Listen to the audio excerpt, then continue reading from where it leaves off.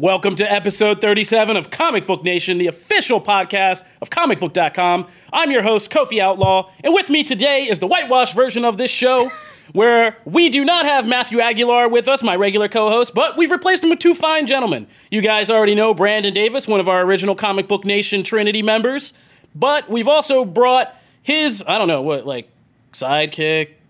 Not anymore. I'm like his Jason Todd. Yeah, you're like his Jason. That's a good thing. Charlie and I used to be on camera together all the time. Yeah. And then we said, you guys broke up the band, but we brought him back. This is Mr. Charlie Ridgely with us today. And we got a variety of stuff to talk about today. We're going to be going all over the map. We're going to be talking about a little bit of DC. We're going to be talking some Walking Dead. We are also going to be talking about that Magic the Gathering anime that we all knew was coming. And yeah, what? That was my excited sound. What's that? I don't know. I like that sound. Yeah. And we're going to be talking about some new things going on in the realms of horror and some Disney news. So basically everything I need you guys for here. I mean, is there anything else? Between the two of you. Between the two of you, you guys cover all this stuff pretty well. So let's just get into it and start right at the top. So, last week we recorded and we were kind of talking about the possibility of Robert Pattinson becoming Batman. As soon as we kind of launched our episode last week, our final episode, it got confirmed. And since then, we've heard more and more information about this upcoming Matt Reeves Batman film. Robert Pattinson will be our Batman. It will be exploring a version of Batman who is younger and still kind of finding his footing as Batman. But this one's going to be a little bit different in the sense that Matt Reeves is really, really kind of re-expressing his interest in telling the story. You know, we've had The Dark Knight or like Batman Begins or, you know, all these other things, but he wants to tell the story of the world's greatest detective and how this kind of troubled young man stumbles into becoming the world's greatest, well, not stumbles, but goes on the mission, becomes the world's greatest detective and eventually becomes, you know, the Batman that we know and love. So, what do you guys think about this casting, about this approach to the film? There's a bunch of kind of rumors that are starting to spill out already. Like, we already have heard we are going to have a variety of villains. Now we're hearing we might have an entire Bat family finally appear on screen. What are you guys thinking? Charlie Ridgely. I mean, I like it. I've been a fan of this since like the rumors kind of started. Pattinson has been in Twilight for a long time. That's not the Pattinson that exists now as an actor. He's evolved so much. Was Pattinson even bad in Twilight? No. I mean, no, the dialogue was bad, so it made him look bad at times because he do it was his job? He did fine. But that's the image you're going to get. You're going to get this lanky, shiny vampire, and that's not who Pattinson is anymore. He's a really, really polished actor. Mayer, like, yeah. He did his job. He did his job. Sold romance to an entire generation of kids. He did his job. All I'm saying is if that's the version you think you're getting, that's not what's happening. Is he's proved that multiple times in every movie he's done since then. He's been fantastic. He's got a real gritty vibe to him. A lot. He can be really aggressive. I really, really like the fit, and I'm really interested. I spent a long time on Friday kind of piecing together like what could the rest of his Gotham look like, because casting Patman has such an effect on how you don't say Patman. No, I love Patman. It's Pattinson. It's Eric Battinson. It's not. No, Patman. It's actually our Bats. No, Patman. It fits too easily not to have one of the two of these. Battinson. Patman. All right, whatever you want to call it. Either way, it's really cool to see how they're going to cast Gotham City moving forward from this, because it's a whole trilogy of films. So like they're going to have characters that are going to be. Yeah, we should note Matt Reeves isn't just doing the Batman. It was announced when it was confirmed Robert Pattinson was going to be Batman that Matt Reeves is actually set up for an entire trilogy of films at Warner Brothers. Mm-hmm. Guess they're not making this. I just want Warner Brothers to come out and say something. Yeah. Yeah, they still haven't said anything official, have they? We say announced, but it's just announced by an outlet who knows sources. And I'm sure Warner Brothers is probably feeding stuff. Multiple outlets have said that Warner Brothers confirmed to them. Right, but why doesn't Warner Brothers just come out here and make a press release and make it official and say, and have the executives release a statement? This is why. Have Matt Reeves release a statement. I know we're really far out from this movie being released, and maybe that's why, but how we got the picture of Ben Affleck as Batman way before Batman vs. Superman came out. We got the news of Ben Affleck being cast as Batman years before Batman vs. Superman came out. It's the same thing with you asked the question in the office of the day, like why hasn't Marvel just announced the Black Widow movie? No, the difference is that with it's Marvel, this whole studio thing not going forward Marvel had plans for Endgame and they kept their plans a secret for a reason to prevent spoilers. Right. This is not that. I'm saying, but now the Endgame's over and with the movie shooting, it's like you haven't even said anything. Like, where's the confirmation that it's starting? It's kind of that mentality of keeping secrets as close as possible, even when everyone knows it. But also, let's remember that Comic-Con. Yeah, I was about to say, do you think there's just a common thread here, which is everybody's just saving their big guns for Comic-Con? Yeah, because Pattinson's going to walk on stage. I'd be willing to bet that Warner Brothers. I don't know. Will Warner Brothers say something before Comic-Con? Probably. Yeah, I mean, they'll have more than a month away. You can't just drop at Comic-Con. Yeah, you're not going to drop it, but that's going to be like the they got to be hyped and get into Hall H and wait all night and do that stuff. Right. So, yeah. There will be something said before Comic-Con. But I mean, Comic-Con will have the majority of news. There will be new news. Maybe they'll give the first look to the crowd at Comic-Con. Yeah, exactly. But if you give that first look to the crowd at Comic-Con, then there's no chance, and Warner Brothers knows this better than most studios, that it's not that whatever image you show is not going to end up in a blurry, crappy version that was taken on a cell phone from the 73rd row in Hall H of the big screen up there, and it's going to be online, and that's how people are going to see it for the first time. You have to release it online simultaneously. Yeah. Now, look at the Suicide Squad trailer. I'll never forget that. They waited like 5 days, and that crappy leaked version was online. I love that leaked version. But hey, it was great traffic. Yeah, I mean, I loved that leaked version. I did. I watched that trailer so many times, and I loved it. But I was in Hall H. I saw it, and I was like, it was completely different. It's a different experience. When you watch a leaked version, same thing happened with Endgame. Endgame, they were better at preventing leaks until a week before, but they were better at preventing Disney's just somehow on top of, at D23, nothing comes out. At Marvel's Hall H studio, if it gets online, I don't know how Disney does it, but they pull it down so fast. The other studios aren't as on top. I don't know how Disney does it. They own half the world. Maybe that helps. But Warner Brothers just runs the risk of people finding. I think that we'll hear about Batman before Comic-Con. Yeah, I think, just to clarify, I thought you were right, but I misheard you before. I think typically in past, what they do for these kinds of things is they drop a first look of him, like in one of those EW Comic-Con preview magazines. They'll drop the first look at him in the Batsuit. I think they let Matt Reeves tweet it. I don't even think he'll be in the Batsuit. I think they'll show him in an actual like Bruce Wayne suit in.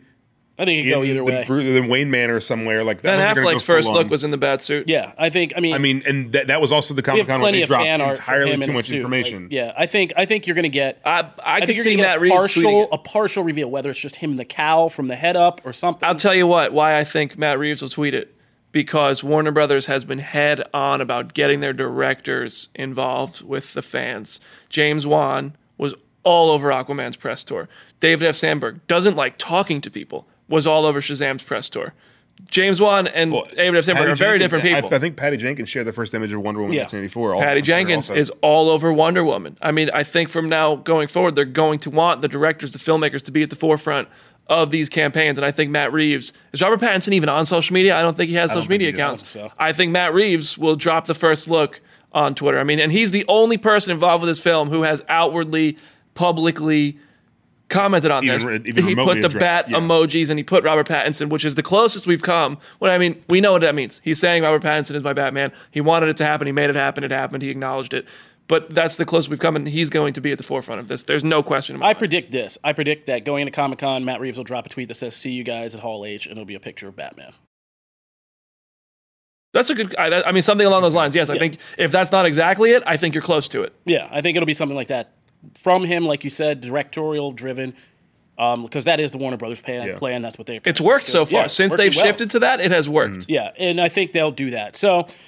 And I'm pretty sure we'll get something from like Black Widow. And I think that's the opportunity, not to, maybe if you don't hold that first look, the opportunity at Comic-Con is to any details about it, like what characters are actually, there's always reports about what characters and stuff. Because you can do a whole Avengers-style rollout. Like, oh, Loki's the villain, welcome, and then Tom Hiddleston walks out. Like, that's when you can say, here are the villains in the movie, we're going to have Penguin. Yeah, but at the same time, surprise casting. At the same time, I think they may reveal the cast before Comic-Con and then just roll them out on the stage at the same time. Because exactly Yeah. the same thing. Yeah, once those people are all assembled in San Diego, someone's going to sniff it out and break Yeah. it before Right. Warner Brothers 100%, gets a 100%. chance.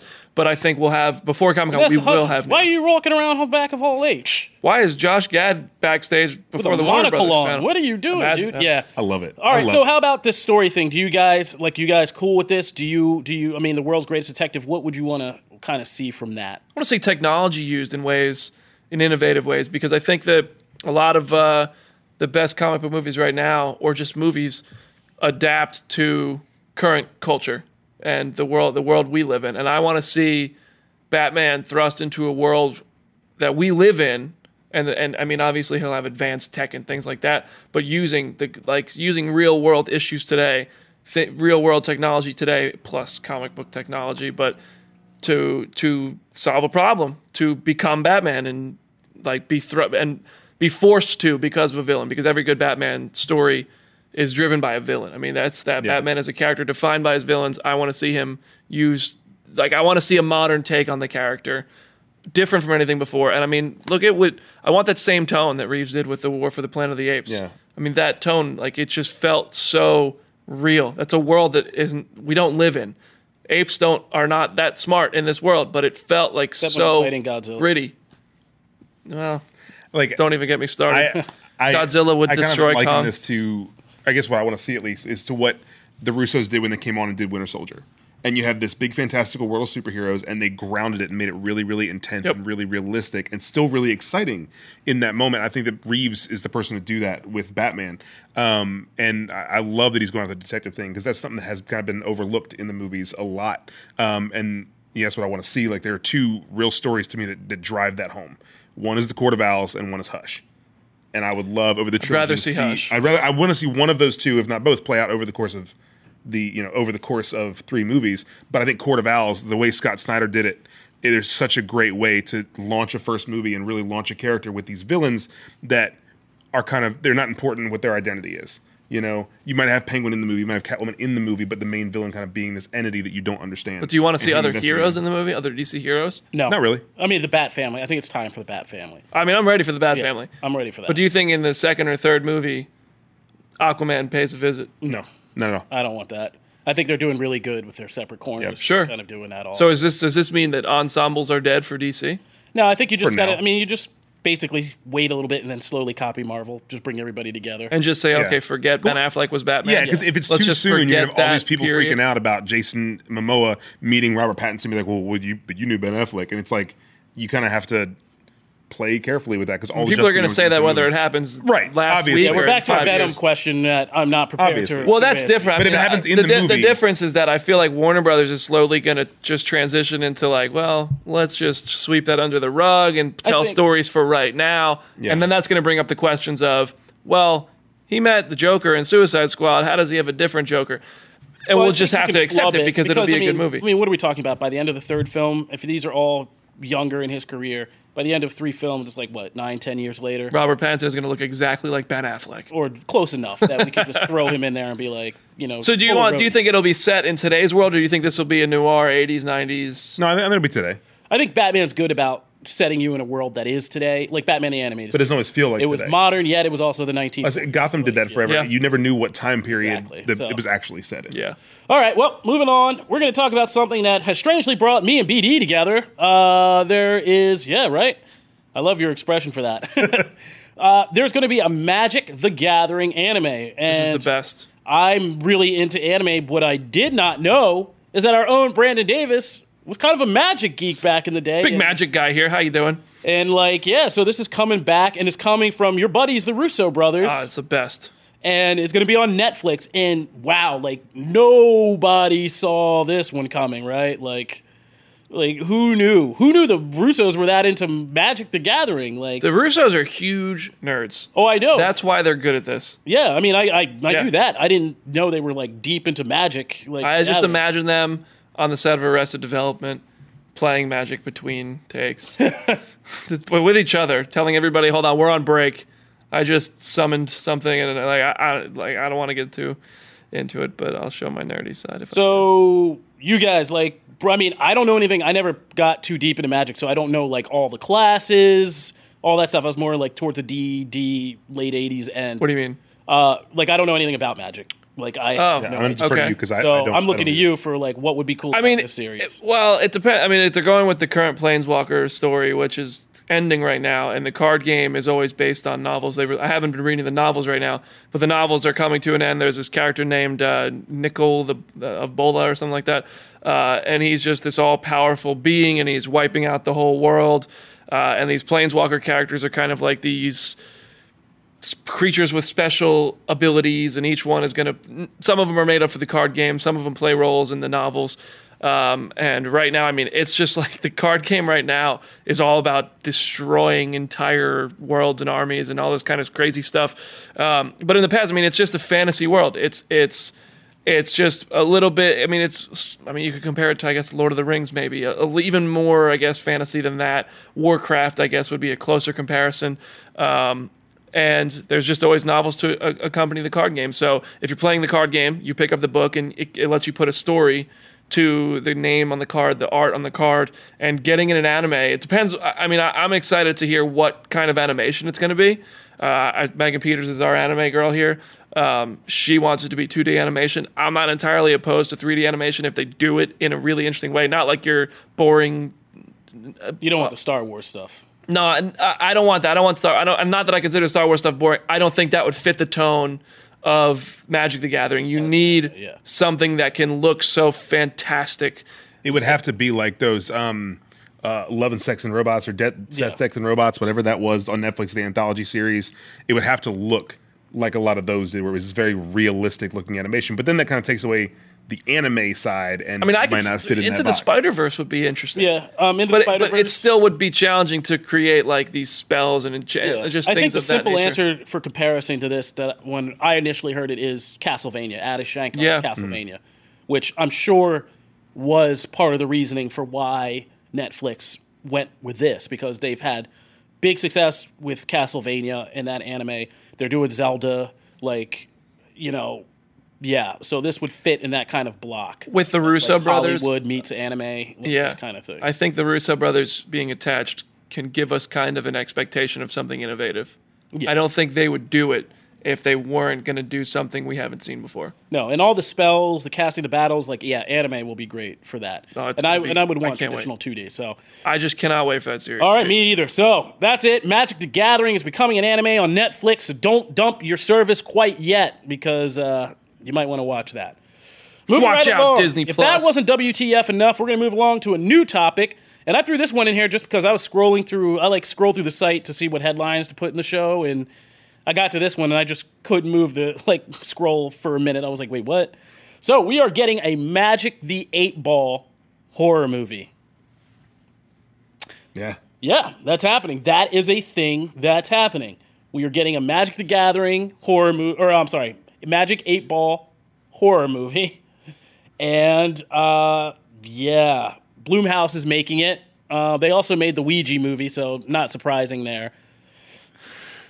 I mean, here's what they say. Is this the movie that Hardwick is Here's directing? what they say. Since the 1950s, Magic... I didn't even know Magic 8-Ball was that old, to be honest with you. Since the 1950s, Magic 8-Ball has inspired imagination, suspense, and intrigue across generations. This iconic toy has a built-in connection with fans and untapped potential for storytelling.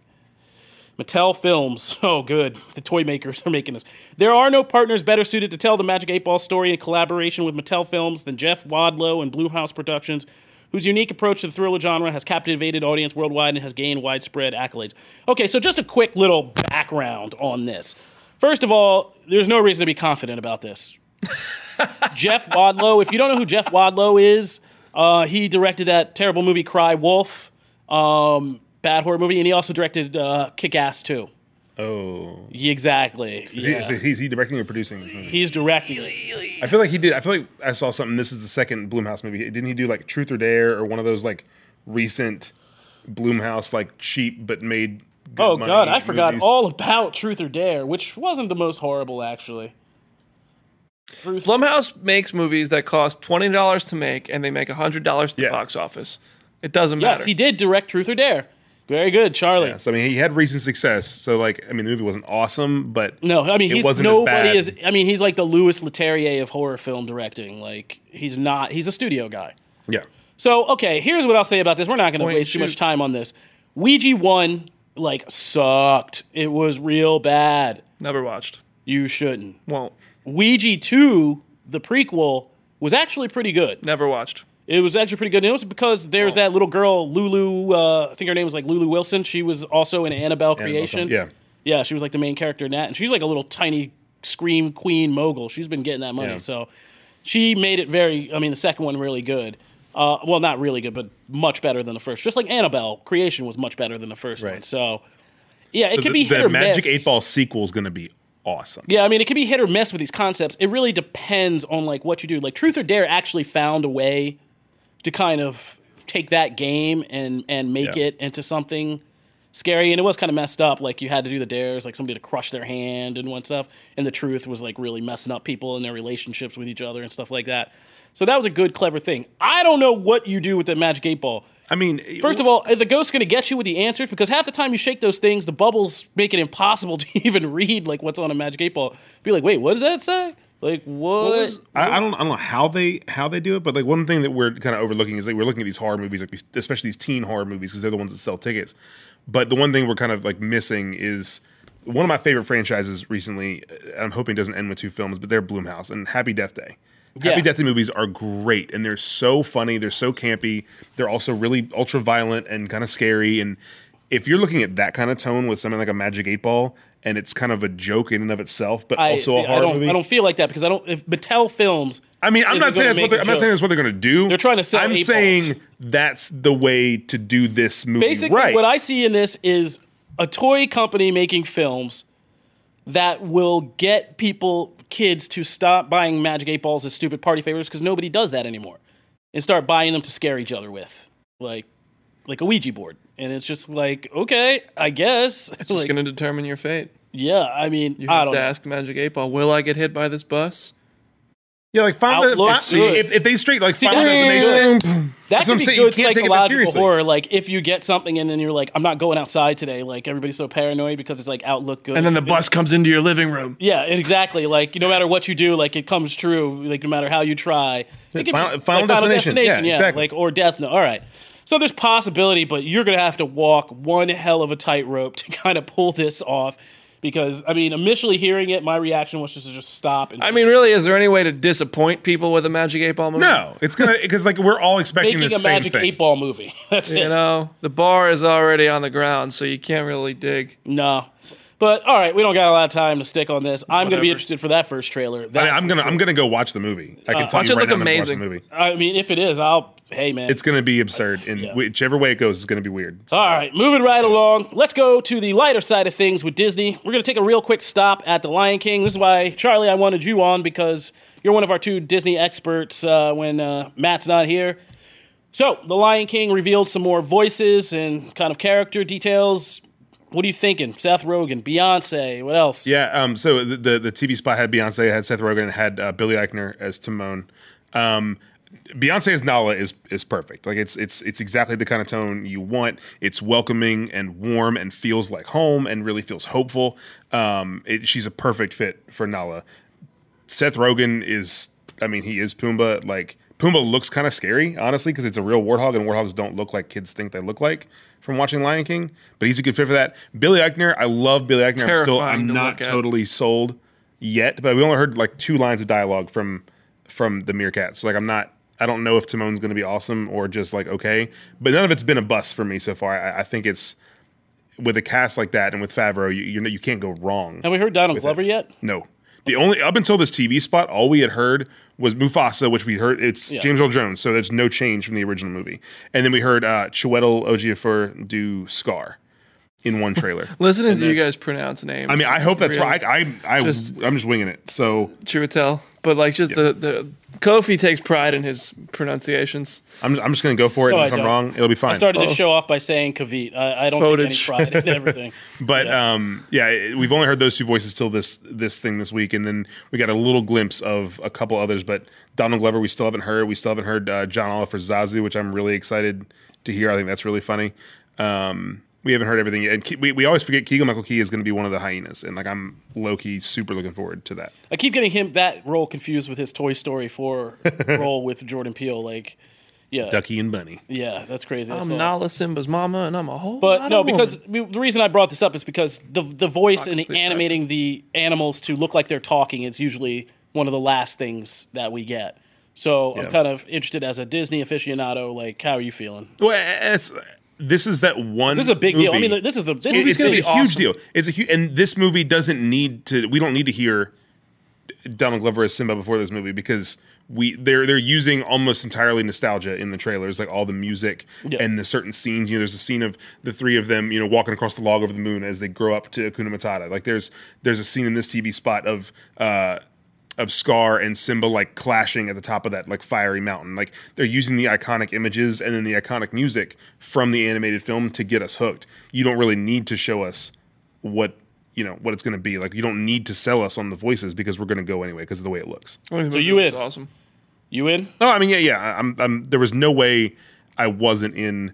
I mean, I don't know why they're making it. I mean, other than to print money. I mean, they're just remaking everything. Because it is weird that the posters are like, here's a lion and it's Simba, and it's like it's just a picture of a lion and a picture of a meerkat, and like it's a little strange, but also like it's going to make an endless amount of money, so it makes sense, and it's gonna Just a it's showcase gonna make of us how emotional. far Like it's technology has come. yeah. I mean, it's animated, sure, it's computer graphics, but they're calling it live action, and that's just. I mean, you've seen the trailers, you've seen the posters, you've seen the terrifying image of Seth Rogen as Pumbaa.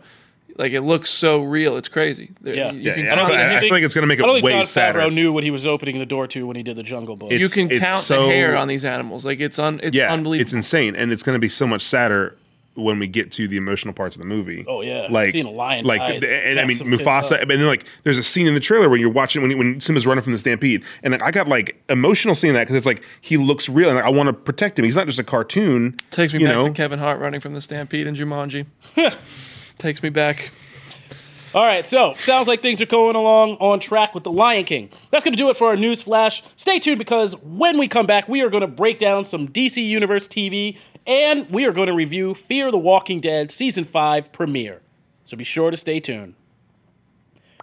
All right, so let's jump to DC Universe. I was kind of hoping producer Jim Viscardi was going to be in on this because he and I were having this whole discussion yesterday that got me thinking about this, but of course, he's in meetings or doing producer stuff. He got a tummy ache. Did he? No, I don't know. Oh, okay, because I have all kinds of aches right now. But all right, so Wow. no, I meant like Wow. being ill. Nothing. No, gross. wow. Nothing Hey. gross. So we're gonna talk about DC Universe because we got the end of one series, Doom Patrol, and the beginning of another Swamp Thing in the last week or so. And as Jim and I were talking about, like. Yeah, I mean, pound for pound, DC Universe has been, and I think we talked about this a couple shows ago, but like a really good series so far. I watched Swamp Thing.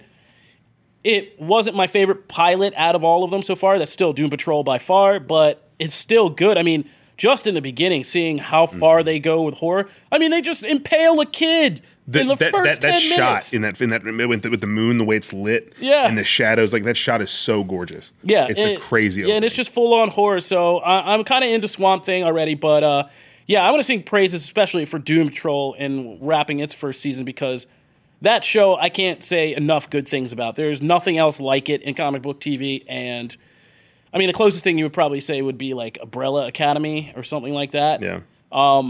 But it's way like weirder, and they just really went there in the best kind of wackiest way. And every episode was like a real. I almost cursed. Oh my gosh, I really almost cursed there. Was just like a really kind of, and I think it's because Doom Patrol, they curse all the time. All the time. Yeah, nonstop. so like it's like a really head screw, but like it's at once funny, so absurdly funny, but like so deep at the same time. I mean, they go into things about like sexual orientation and repression, sex abuse, a guy who's just like a complete piece of crap that gets his family killed and has to deal with that, mental illness, like all this stuff they deal with, and they never shy away from it. It was like really serious, and when it got dramatic, it was really good. And I think on that note, the best episode that illustrated all that for me was the Therapy Patrol episode where you get like they all sit down to have this therapy session they realize like they're all screwed up and they try to work it out. and then you get it in this. It's almost like an anthology episode where you get it from each character's perspective of how that day goes. And and that was just really good. It mixed all the absurdity and the drama and like some of the action into a story of essentially like Brendan Fraser's character Robot Man like has a rat running around in his brain. That's what like sparks this whole thing. And at the end, the rat becomes one of the two main villains of like the finale and stuff. But yeah, and it just brings me back to what we were talking about. Me and BD were kind of going back and forth about this, but I really wish DC Universe should just kind of like break out and give these shows another platform, even if it's second run. Like in another 2 months, I wish Doom Patrol ended up somewhere like on Netflix, because they're doing that with like Titans Overseas on Netflix. And I think a lot of people are missing out, and they would get more people into the service if they would just give them a chance to discover these shows outside of the service and then come back to it. But I love Doom Patrol. I'm in for Swamp Thing. And like, yeah, DC Universe pound for pound has been pretty great on the original programming. But that's my 2 cents. Charlie? Yeah, I mean, I was thinking the whole time you were talking, like, I wish people watched DC Universe. And I know that DC fans out there, a lot of you guys listening to this are probably watching DC Universe because you're fans of DC Comics. But like, no people that I talk to outside of the kind of the direct small pocket of like the comic industry, they aren't watching these shows because they're on DC Universe. And you don't need to pay for no one's paying for those additional streaming services. No. You know, like no one's going to shell out another $7 a month for DC Universe, and you would if you knew how great these shows were. Yeah, I think that's the thing that gets me. It's like with a small alteration, like just a couple things added to the TV section plus these original series. I think if you are a hardcore DC fan, this would be the one streaming service that is pound for pound worth your buck. Yeah. Like it's DC doesn't have, just because it hasn't produced as much over time, like Disney Plus is going to launch, and it's this whole company with all these sub companies that has all this stuff to offer you. Even if there was no original content, you're probably going to pay for it because of Marvel, Star Wars, Pixar, Disney Animation, Disney Live Action, like all this stuff. And DC just doesn't have that library because it's not a giant production company that's been going on for generations. You know, it's a comic book company that became entertainment, and you know, it needs those eyes on it. And, you know, something that CBS All Access did, which I think that's in the same boat, you know, like Twilight Zone. We all like that, but we're not going to pay for no streaming service just for Twilight Zone. Where the first day that Twilight Zone launched, they put the first episode for free on YouTube. Maybe it was like a whole weekend it was available or something. But DC could put out the first 3 episodes of Swamp Thing once the whole season's, you know, like the week before the finale, put the first 3 episodes out on YouTube and let people watch it. And be like, sign up to see what happens, like to finish it out. You know, give people a chance to see what this is going to be. Because, I mean, I've seen 2 episodes of Swamp Thing now, and it is one of my new favorite shows. Yeah, every it's Friday, so good. I come in here, and the first thing I do is log on DC Universe and watch whatever the new episode is. Start my day every single Friday, and never sorry for it. So, yeah, I mean, I'm worried about this because I don't want to see Titans get canceled. I think it's going somewhere good. I definitely do not want to see Doom Patrol get canceled. That show and the cast are so great. Swamp Thing's growing on me. I'm excited for Stargirl. There's so much to do with these characters. The big thing that will help this going forward is that Warner Media is launching their own streaming service, which why you need one when you already have, like, your child has one? That seems really weird. But if DC Universe does start to struggle, which there's rumors that it was, but I don't think those kind of got debunked. Yeah, we don't have any clear. I mean, there's no clear measurement. Except Warner Media is such a big thing that if Warner Media launches a streaming service and it's successful, it can either package DC Universe or absorb DC Universe and keep those shows going depending on its success. And so I think there's multiple opportunities there for those shows to keep going. I'm worried about the timing, and I'm worried about, you know, the viewers right now. And if it's like, well, no one's watching the show, we can't even afford to. Yeah, and wait. I feel like it's one of those things, like, if it gets canceled, they're going to dump it somewhere, and then everybody's going to be like, going to be one of those things that everybody comes too late. This, Like, yeah. All right, well, that's a good depressing note to move on to another depressing topic. Fear the Walking Dead Season 5 has premiered, and I don't know if you guys saw some of that After the Dead. That's our show. See, you guys have done a good branding. Every time I start to talk about it, I always say the name of you and Janelle show. Talking Dead, I guess, would be the Chris Hardwick one. Yeah. That's that other show. Yeah, it's that other show. But if you guys were seeing that until the mid-season finale, they're really not doing an episode. They're not doing it every Sunday. They took a break. Fear gets. They took a break. So the only Fear the Walking Dead after show lives on comicbook.com. We don't do After the Dead. No, we don't do After the Dead. Oh, well, never mind. Then there isn't one. It's the redheaded stepchild. But Whoops. But I heard on that something doesn't exist. Talking Dead that there was a list of grievances that Chris Hardwick wrote that came from a specific source. Oh, no, those were compliments. Oh, were they? But I did have a list of grievances on Twitter, but he read my compliments tweet. Okay. I caught like the very tail end of it, and I thought it was him just being like, where is this? What is this? Da, da, da, da. And then I thought it was you. He did read one of my I literally tweets. tuned in and heard Davis, and I was like, I feel like that's BD. And then I came and asked you, and you were like, yeah, that was me. Yeah, he did read one of my tweets, but it was a tweet that I wrote after seeing the season 5 trailer. That was compliments towards the trailer. After watching the season 5 premiere, I did have a similar tweet with the same bullet point format, which was more full of criticisms. So what was your? Because I'm interested to hear. Like, I've been in for Fear since the beginning. I've enjoyed the show since the beginning. You liked the first season? I thought it was a work in progress. I liked parts of the first season. Like, I liked when they got to the stadium and they saw, or like the big venue, and they saw like a picture of what an entire city going through this kind of zombie apocalypse looked like, and they had to get out and figure that out. I liked all that. I did not like the character stuff. I thought it was like trying to put a family drama in the middle of Walking Dead just didn't work. So I was happy. It did for The Walking Dead. Yeah, but that was kind of a loose family of survivors. Like an actual family right. was like a little bit different, and the characters were kind of misconceived in the beginning. Like, the audience was smarter than the characters, which was the number one problem. Was the audience had so much more information than the characters did, and the characters not only seemed stupid but acted stupidly. Yeah, and if you like see like what just looking back at like what Madison was, what Curtis was, specifically like what Nick was, and Alicia was just like sitting around with her boyfriend who never She had her iPod that was too new for. And that whole show at character, the it's time. obvious. Like that conception was not too good. The only character that was liked really it in good in the season 2 beginning. when they went on the ocean and they started like having ocean zombies. Yeah. I think it That found its started to footing pick in up. season 2, and then it started to really find it in the later part of season 2 when they got to Mexico. Exactly. Tijuana stuff. Yeah. And I then think that's why season 3, people attach to Strand so quickly and are such big fans of Strand He was now. interesting, Because from the beginning, from the first time you met Strand, he was intriguing. And there was only 6 episodes in the first season, so it's easy he to didn't watch come through. in until episode 5. Right. And once you get to the end, I was like, I don't know. And then this guy's like, okay, I'm Nick. more hooked because this guy's really interesting to me. I did too, but I didn't think the junkie drama would be enough to sustain an entire I think series. Dave Erickson had plans for the show that weren't consistent with what the plans became from Scott Gimple and AMC. And at first he wasn't. I mean, I'm not defending Dave Erickson's first season and a half, but I think season 3 was the best single season of either Walking Dead show. And he was building towards his end game for Fear, which I think would have been very, very, very interesting. And now it's just become a supplement to The Walking Dead in a lot of ways. It's still its own story. Like, Alicia and Strand are still very interesting. But they're just kind of spinning the wheel, it seems like. Yeah, I mean, that was a weird thing about this premiere.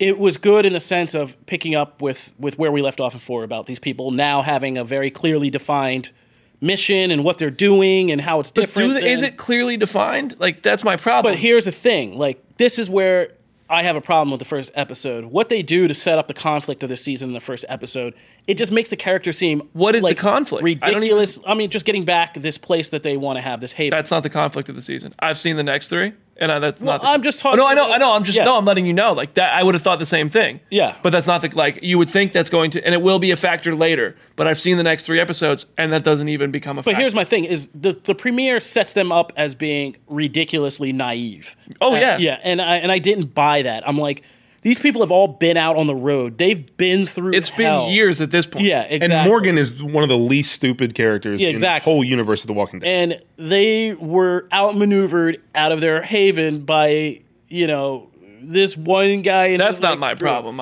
And I was just like, I feel, and it's like, and it's taking us back to a Walking Dead plot point that's like from the beginning of each or any one of the series. Don't trust anybody because people are going to screw you over. Like, don't try to help people or any call for help me or anything. It's not going to work out. I mean, they essentially got catfished in the first episode. Yeah, and it was like after season 4, which is one long catfish. Yeah. And so, like, I had a problem with that. But the characters The back half of themselves, season 4 was rough. Yeah. The characters themselves, I mean, I did like the vehicular combat. I did like that. I mean, there were highlights. It's not without its highlights, but I feel like season the 4 villain story, like, yeah. became they weren't sure if, to me, the impression I got was they're not sure if they're going to get season 5. So let's dangle this fruit of let's go to Alexandria throughout the back half, just in case we don't. And if we don't, we'll merge the two shows together and it'll all be fine. And if we do, then you know what? Morgan will say, forget Alexandria. Let's have our own season 5 here in Texas. And I think that's what happened. I really think like they weren't sure if they'd get season 5. And when they did, they changed the ending. They ended it accordingly. And they just had a safe, boring back half of season 4. I mean, it's a shame because you have cast members and characters who could, like, the development on Alicia as a character has been almost equivalent to Carol on The Walking Dead. Alicia was not smart. She was making terrible decisions. She was a young, dumb teenage girl who put the group in danger. Carol, on the other hand, was timid and in a terrible abusive relationship and afraid to do anything outside of that. And they've both evolved into the strongest fan favorite female characters. Two of the most beloved characters on television. I mean, granted, Fear the Walking Dead doesn't have a big audience, but the people who like her as much as anybody likes a TV on. No, I mean that Alicia suffocation in the bunker episode was like This Land Is Your Land, season 3. Yeah, it was amazing. Yeah, great episode. That was showed you Alicia it was one of the riskiest episodes that they've made of The Walking Dead, and it paid off. It showed you what Alicia Debnam Carey can do as an actress, and they haven't let her do that really very much since, at least in the back half of season 4 and throughout. Lenny James, on the other hand, is getting all the camera time, and he's great. I'm never going to complain about Lenny James getting camera time. He is one of the most talented actors on television, and I feel like he's outgrown the show. Either Walking Dead show. He's tremendous. He had a small role in Blade Runner 2049. This dude needs to, I don't know, find something because he is so talented. But they need a villain. My point here, to going back to you saying that they have a mission, is every story needs a villain. Like, you cannot drive a narrative forward without your protagonist having a clear antagonist, and we don't get a clear antagonist and an interesting antagonist at all quickly in Fear Season 5. And that's how it suffers, because the characters are interesting. Yeah, this is like the best ensemble, I will say. Yeah. Like, I love Alicia. I love Strand. I love Jenna Elfman, Morgan. Garrett Dillahunt. Yeah, I was about to say, great. my two favorite Austin Walking Amelio, Dead characters. dude. Austin Amelio is one of my favorites from The Walking Dead. Now he's on Fear, and his entrance is great. And the show starts to, it's going to start to go into almost cartoonish territory with some of the things it's going to do. It's like everything The Walking Dead can't do. I mean, they did a freaking tiger, but like, take the tiger and just do that kind of crazy, silly stuff, and Fear starts doing that, and people are either going to love it or they're going to hate it. I think it gets better. I think it gains from it. Daniel Salazar coming back, Ruben Blades, tremendous actor. He comes back for a little while. You'll see him next week or this Sunday, but it's good to get him back, and it's entertaining, but again, they need a clear-cut villain, and then the show. And that's something I haven't thought of with Fear, but the more you say it, like, the more it makes total sense. When you look at The Walking Dead, the best parts of The Walking Dead, you can name all of these awesome villains. Like, Shane was an amazing villain. The governor was a fantastic villain. Early Negan was a great villain. I can name Terminus. I can name one. Yeah, the Terminus. I can name one good villain from Fear the Walking Dead, and they killed him off. Troy Otto. So quickly. Troy, yeah. Troy Otto was so good, and he got killed off. And now I literally can't name another villain from Fear that are really connected to or really cared about. Okay, so I have two things that I would like to see from Fear, and then I'll leave it because I know we have to move on. I think they need a clear-cut villain. The show will benefit from having that, and I also think they either need to wholly commit to being a part of The Walking Dead or just completely drop that entirely. Because teasing us and doing this and that and just planting little seeds like this logo, the same logo that took Rick off, that was on the helicopter that took Rick showing up on this Fear. is all getting kind of crazy. It's interesting, and I'm having fun covering it, but if you're not going to pay it off, don't dangle the fruit. You're only going to piss people off by doing that. I agree with you. I don't see either one of those things happening. I think it's just going to keep kind of as long as they can. Meander in the middle. World building is interesting, but don't act as if we might see Rick or we might go where Rick went or something if we're not going to. Yeah, and they don't need that. Like, besides the This Land Is Your Land episode, one of my other favorite episodes of any Walking Dead series is the John and June episode. Oh my God, it's so good. It was that a was movie. like that. Yeah. You could do an anthology series. That proved you can do an anthology series in this universe. Yeah. And that will be good. Honestly, it ties two it back people- to it the had nothing to main do with problem. The anything. main Like, yeah, problem of it's this two whole people thing remotely sitting there. is that the show is called Fear the Walking Dead. That's the whole issue.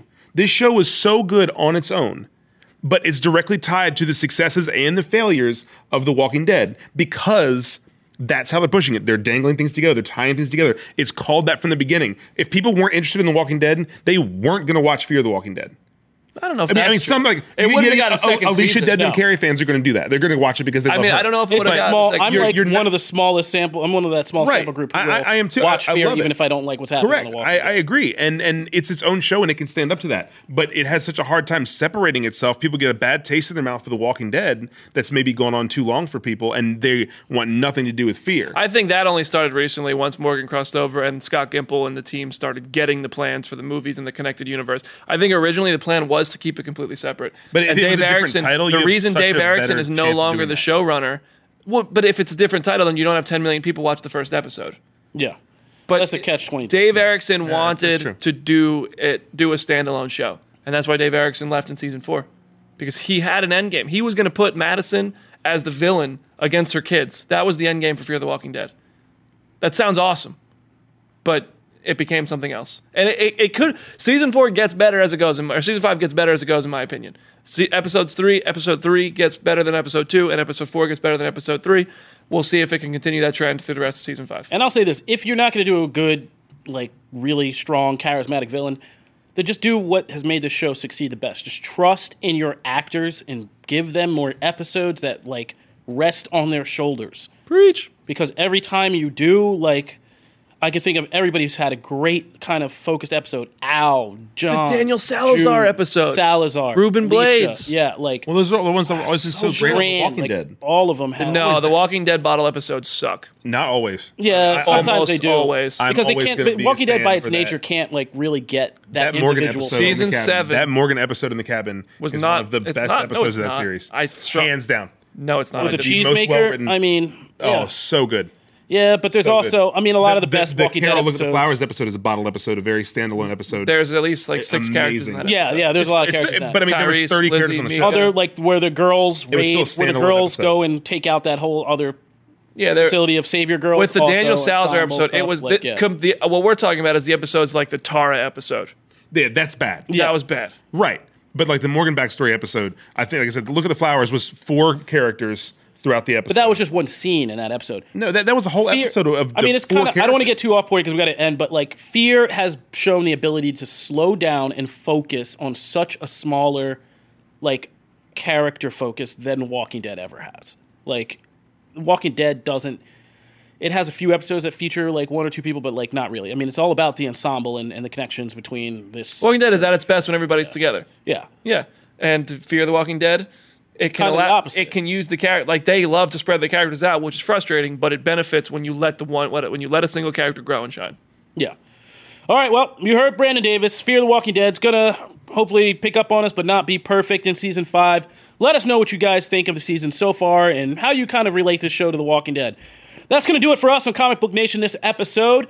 If you are just kind of jumping into the show, we post new episodes every Wednesday and Friday on comicbook.com. And if you go into those articles, you can find an RSS feed you can subscribe to, or you can subscribe on your favorite listening platform. We are on iTunes, Stitcher, Spotify, iHeartRadio, Google Playlists, Google Podcasts, and you can tell any Amazon Alexa-powered device, play Comic Book Nation podcast, and it will fire up for you. Wow. If you heard anything in the show that you like or want to continue, or you don't like and just want to kind of join in the conversation, you can always hit us up at #ComicBookNation, and we'd be happy to chat with you. Or you can talk to us individually. You can find me at Kofi Outlaw. at Charlie Ridgely. You can hit me up at Brandon Davis BD. And we just want to say, have a good time. Enjoy what you're watching. I don't really have an outro for this. We out. Peace and blessings.